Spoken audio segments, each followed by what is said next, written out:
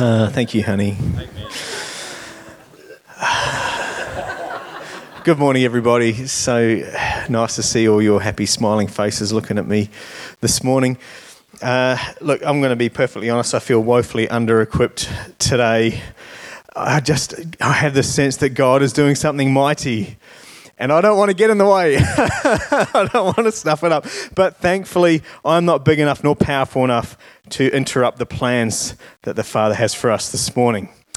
So I'm going to say some stuff, and I'm just going to, Lord, do what you got to do this morning. Amen. So yes, I'm talking about fear today. I felt a leading to talk about fear. Actually, I didn't feel to talk about fear. The word I was getting was to go after fear, to target fear, to be intentional about destroying fear, not just chat about it. Now, we've come through a season, haven't we, of, almost a whole year of COVID now. And the associated fear that has been along with that. And, you know, there's other things happening on the planet which I'm not going to talk about or get into in the sermon. But there's things happening which cause fear in people. And fear is something that we are dealing with as a society. We see it in outbreaks or rates of anxiety in people at a rate that we've never seen before. And it's something that the enemy is having a field day on this earth. So I thought we'd go after it today. There is such a thing as natural fear, and this kind of fear is good because it stops you jumping off cliffs and things. Unless you're, is Daniel here today?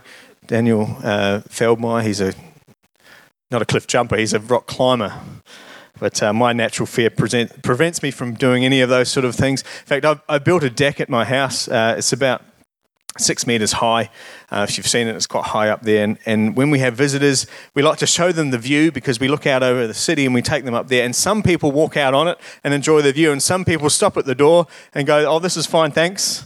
I'm good here. So we have different levels of our natural fear, but it's designed to protect us. It keeps us safe, stops us walking out onto the road in front of traffic most of the time. There's also what's known as the fear of the Lord. And you might have heard of that before. We don't talk about it much. I'm not sure why. But let me explain that the fear of the Lord is actually given to us by the Holy Spirit. The verse I have to demonstrate this is in Isaiah chapter 11. There shall come forth a rod from the stem of Jesse, and a branch shall grow out of its roots. It's talking about Jesus, just so you know. The Spirit of the Lord shall rest upon him. The spirit of wisdom and understanding, the spirit of counsel and might, the spirit of knowledge, and of the fear of the Lord. So you can see the fear of the Lord actually comes from the Holy Spirit. So we're used to the Holy Spirit manifesting things that we have been talking about as of recent times, like prophecy and healing. And we see the Holy Spirit manifesting these things, and they're awesome. But he also manifests in us the fear of the Lord. Now, the result of the fear of the Lord is varied. And we're going to go through a few of them. If you can keep up, if you're taking notes, get ready because we're going to fly through them. First of all, it causes us to depart from evil. Proverbs 16:6. In mercy and truth, atonement is provided for iniquity, and by the fear of the Lord, one departs from evil. Oh, it's not up there.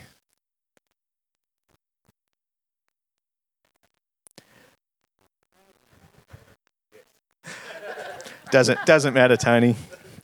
I was unclear with my explanation. The next thing it does is the beginning of wisdom. Proverbs 1:7. The fear of the Lord is the beginning of knowledge, but fools despise wisdom and instruction. So it's the beginning of wisdom. It prolongs days. Proverbs 10:27. The fear of the Lord prolongs days, but the years of the wicked will be shortened. It's a fountain of life. Proverbs 14:27. The fear of the Lord is a fountain of life, to turn one away from the snares of death. It brings riches, honor, and life. In Proverbs 22:4. By humility and the fear of the Lord are riches, honor, and life. It brings us near to salvation, Psalm 85:9. Surely his salvation is near to those who fear him, that glory may dwell in our land. It leads to life and keeps us safe from evil. Proverbs 19:23. The fear of the Lord leads to life, and he who has it will abide in satisfaction. He will not be visited with evil.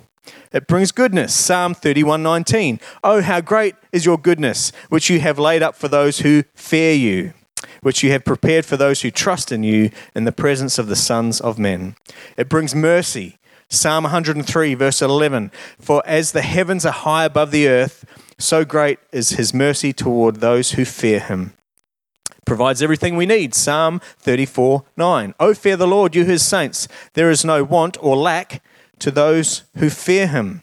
It brings a blessing. Psalm 112, verses 1-2. Praise the Lord. Blessed is the man who fears the Lord, who delights greatly in his commandments. His descendants will be mighty on earth. The generation of the upright will be blessed. So there's 11 quick things. Benefits from our fear of the Lord. You see, God has given us that for our benefit. The Holy Spirit manifested in us so that we can live a lifestyle of adoration, awe, and reverence to the God we serve. So fear stops us getting hurt in the natural, and it increases the abundance of God in our life in both the natural and spiritual sense when applied the correct way.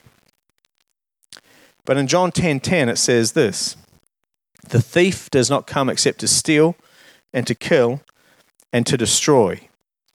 I have come that they may have life and they may have it more abundantly. You see, God created this thing called fear that to protect us, to keep us safe, and to draw us close to him. The enemy, the devil, he can't create anything. He only comes to steal, kill, and destroy. So he takes what God has created for good and he twists it and he uses it for your harm. Uses it for your destruction. In Genesis 3, verse 6, so when the woman saw that the tree was good for food and it was pleasant to the eyes and a tree desirable to make one wise, she took of its fruit and ate. She also gave to her husband with her, and he ate. Then the eyes of both of them were opened, and they knew they were naked, and they sewed fig leaves together and made themselves coverings. First of all, in verse here it says, it was a tree desirable to make one wise. So she took off the fruit and ate. The fear of the Lord is the beginning of wisdom. So by taking the fruit, Eve rejects what God as her source and says, I can make this happen on my own. I can do this on my own. And you know what? This is the basis for all sin. God, I can do this on my own. I don't need you. I'll sort it out myself.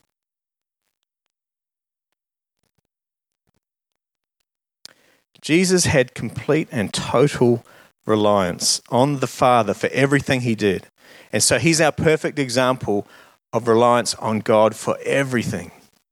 You know, I was really impacted. I've been reading through Acts, and I was so impacted by this simple thing the other day where, you know, the disciples were like praying and interceding and ministering, and the Greek Jews came and started complaining, saying, there's no one looking after our widows. And the disciples decided to appoint the deacons. I mean, you all know this story, but what really struck me was they looked for people full of the Holy Spirit to wait on tables. We need God in everything. We need his Spirit in everything. I'm getting sidetracked. That wasn't even in here. Where am I? So we're in the middle. We're in Genesis, verse 9. Mankind. Where are we? Verse 9. Then the Lord called to Adam and said to him, "Where are you?"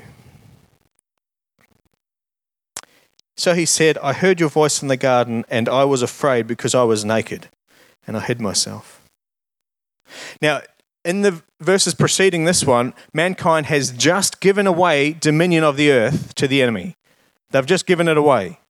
And the first thing that happens, fear comes into the world, is twisted, and is used to separate man from God. Straight away. First thing that happens. Because fear of God became fear of punishment.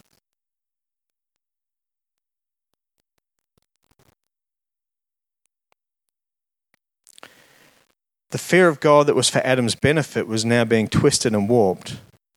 And instead of drawing him near to God, it was causing a separation. And it's still doing this to us today. Mia Davis and Mervyn Mia were doing their talk here the other day about marriage and how to have a strong marriage. And she introduced us all to the word confabulate. Do you remember that word? Let me explain what it means if you weren't here. Confabulation is a memory error defined as the production of fabricated, distorted, or misinterpreted memories about oneself or the world, or believing things that they have imagined as if they were real. Let me tell you a little story. There was a doctor, there was a man with a sick wife, and he called for the doctor, and the doctor came to the house. And the man was in the kitchen, very worried about his sick wife, and the doctor says, I'll go straight in. He picked up his briefcase, and he went into the bedroom where the sick wife was lying down. And after about 5 minutes, the doctor came out and said to the man in the kitchen, sorry to bother you, but do you have a chisel? And the man's like, oh, well, yeah, I've got a chisel. So he got a chisel, and he gave the doctor the chisel. The doctor went back into the bedroom with the chisel. And about 5 minutes later, he came out looking a bit red in the face and a bit flustered, and he says, have you got a steak knife? And the man's like, what? Yeah, we've got a steak knife, here you go. And so he gives the steak knife to the doctor, and the doctor goes back into the room. And 20 minutes later, he comes out, and his sleeves are rolled up, and he's sweating. And he goes, have you got a crowbar? And the man's like, oh no, what's going on? What's happening? What are you doing to my wife? And the doctor says, your wife? I've been trying to get my briefcase open.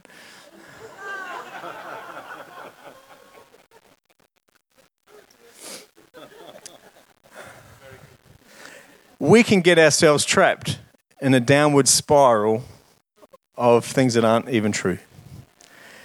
And they play in our mind, and they trap us in the worst case scenario. Psalm 53 verse 5 puts it like this. Then they are in great fear where no fear was. There wasn't any fear there, but they were in fear. The enemy throws lies into our mind, and it results in fear of things which have not, nor are ever going to take place. Mark 4:24. Then he said to them, take heed what you hear. With the same measure you use, it will be measured to you. And to you who hear, more will be given. Do you know what this verse is saying is that whatever you allow into your life, it amplifies in you. Either good or bad. Take heed what you hear. Be careful about what you allow into your life because it grows in your life. Fiona's a teacher, and she was telling me one time about a story of this child who couldn't sleep and would have nightmares and was always tired in class and everything. And it turns out the reason they can't sleep or have nightmares is because they're watching horror movies with their siblings of an evening. Now, that's a no-brainer, isn't it? Kids aren't that wise. That's why they need parents. But the enemy can be a lot more subtle than that. How are you going to pay that bill next month? Oh no, how am I going to pay that? I'm going to lose, I won't be able to pay it. I'm going to lose the house. I'm going to be out in the street. Or your boss looked annoyed at you the other day. Oh no, I'm not doing a very good job. I'm going to lose my job. And then I won't be able to pay that bill. And then I'm going to be out in the street. Or everyone understands what the teacher's saying except you. Oh no, I won't be able to get a job, and then I won't be able to pay that bill. I'm out on the street again.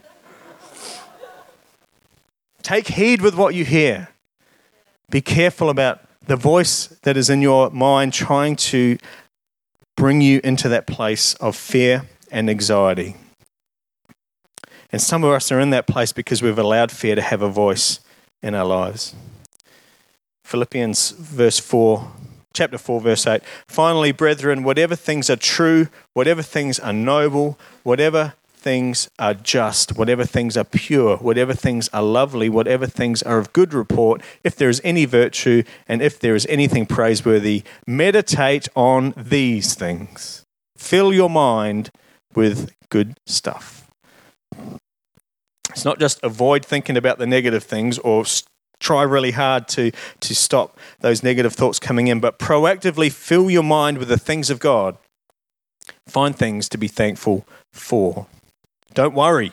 Matthew 6:31-34. Therefore, do not worry, saying, what shall we eat? What shall we drink? What shall we wear? For after all these things the Gentiles seek. For if your heavenly Father knows that you need all these things, but seek first the kingdom of God and his righteousness, and all these things shall be added to you. Therefore, do not worry about tomorrow, for tomorrow will worry about its own things.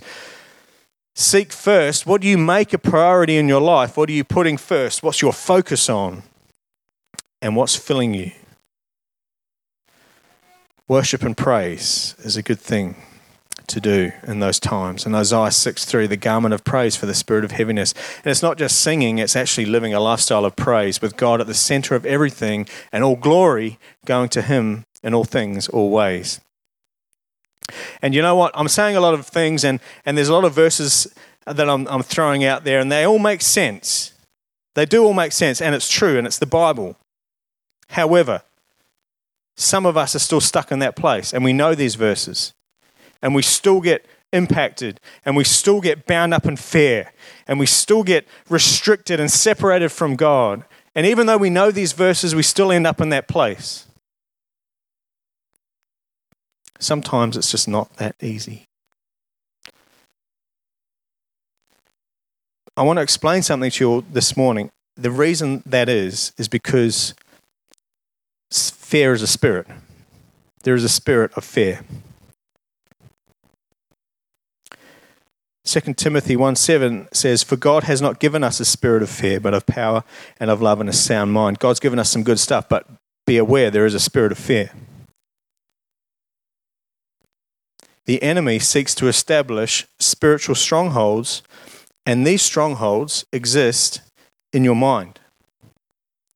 The spirit of fear establishes strongholds in your mind. And so that stronghold affects the way we think, it affects what we believe, and it keeps us in bondage in that area. And it's based on deception. Good news. Jesus says in Luke 4:18, I have come to proclaim liberty to the captives. He also says to set at liberty those who are oppressed. He wants you free, and freedom is his mandate. He is our freedom from any demonic stronghold. 1 Peter 5:8 says, be sober, be vigilant, because your adversary, the devil, walks around like a roaring lion seeking whom he may devour. And the spirit of fear is one of his tactics to disarm you, to disempower you, and to distance you from God.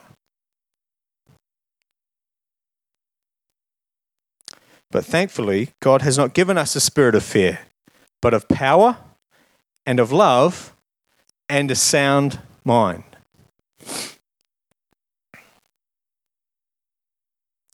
God's Spirit, the Holy Spirit, is power. Power to overcome the works of the enemy, including fear. Luke 10:19, behold, I give you the authority or power to trample on serpents, on scorpions, and over all the power of the enemy, and nothing shall by any means hurt you. Back to 2 Timothy again. God's Spirit is power and love. God's Spirit is love that casts out the spirit of fear. 1 John 4:18, there is no fear in love, but perfect love, which is God, casts out all fear. God's Spirit is power, love, and a sound mind. God's Spirit gives us a sound mind free from the strongholds of the enemy, which reside up here. 2 Corinthians 10:4-5, for the weapons of our warfare are not carnal, but mighty in God for pulling down strongholds, casting down arguments, and every high thing that exalts itself against the knowledge of God, bringing every thought into captivity to the obedience of Christ.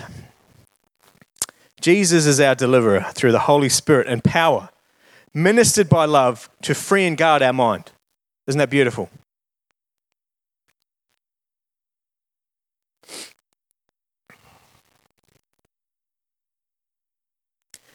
Revelation 12, verse 10 says this, "Then I heard a loud voice saying in heaven, 'Now salvation and strength and the kingdom of our God and the power of his Christ have come. For the accuser of our brethren, who accused them before our God day and night, has been cast down, and they overcame him by the blood of the Lamb and by the word of their testimony, and they did not love their lives to the death.'" The enemy is our accuser. He's the accuser of the brethren. He's in the throne room accusing us. He throws temptation our way, and then when we sin, he says, see how sinful they are? They need to be separated from you. They need to be destroyed. He's accusing us continually. But we overcome by the blood of the Lamb and the word of our testimony. The blood of the Lamb, Jesus became sin on the cross and took it from us. The enemy's accusation against us has become null and void. Jesus has removed the argument. Romans 8:1, "There is therefore now no condemnation to those who are in Christ Jesus, who do not walk according to the flesh, but according to the Spirit." So if you're subject to fear in this room and you don't know Christ, he is your way to freedom. And you need to give your life to him today and allow him to deal with the enemy's claim over your life. So we're no longer condemned, but we're sons and daughters of God. The enemy's stronghold has no rightful authority or dominion over us anymore. We have overcome by the blood of the Lamb and the word of the testimony. Might get the team up. Thanks, Tim. We're going to declare something this morning because I think there's power in us speaking it with our mouths. So will everyone stand with me this morning?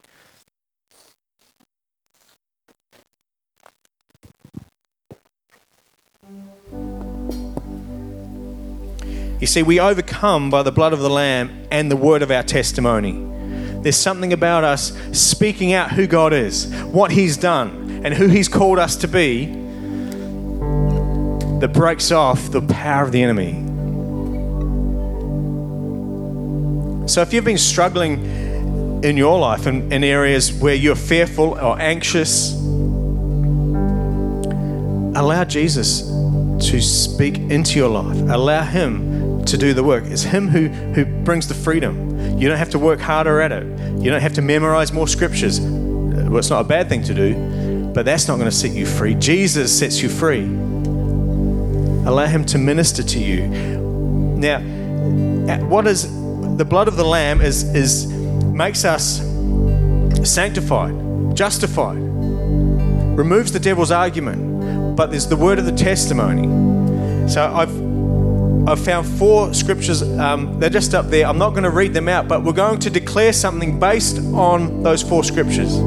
So if you're taking notes and you want to read them later and speak them over your life, jot them down. We'll leave them up on the screen for a bit. But I want us all to repeat after me this declaration. Through the blood of Jesus Christ,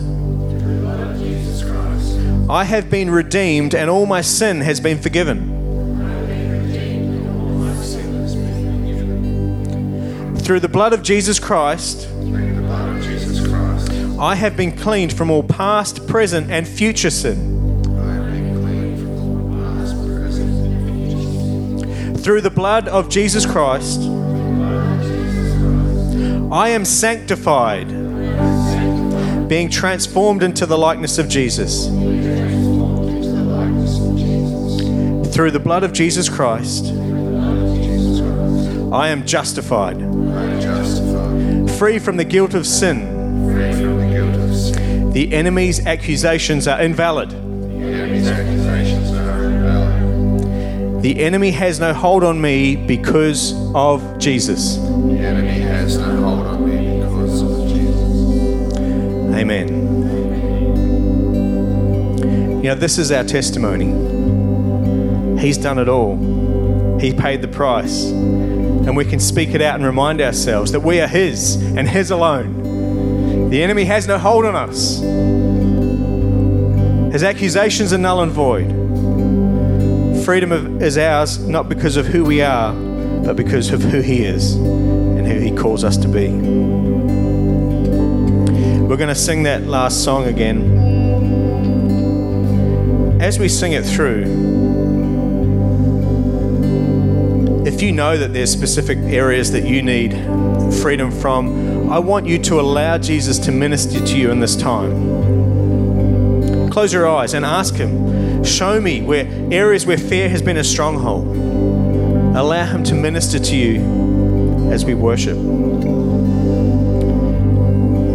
And if you don't know Christ, you need to know Him today.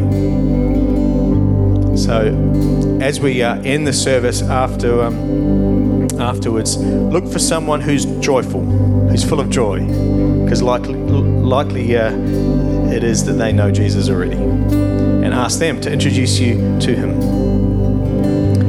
Thanks, Tim.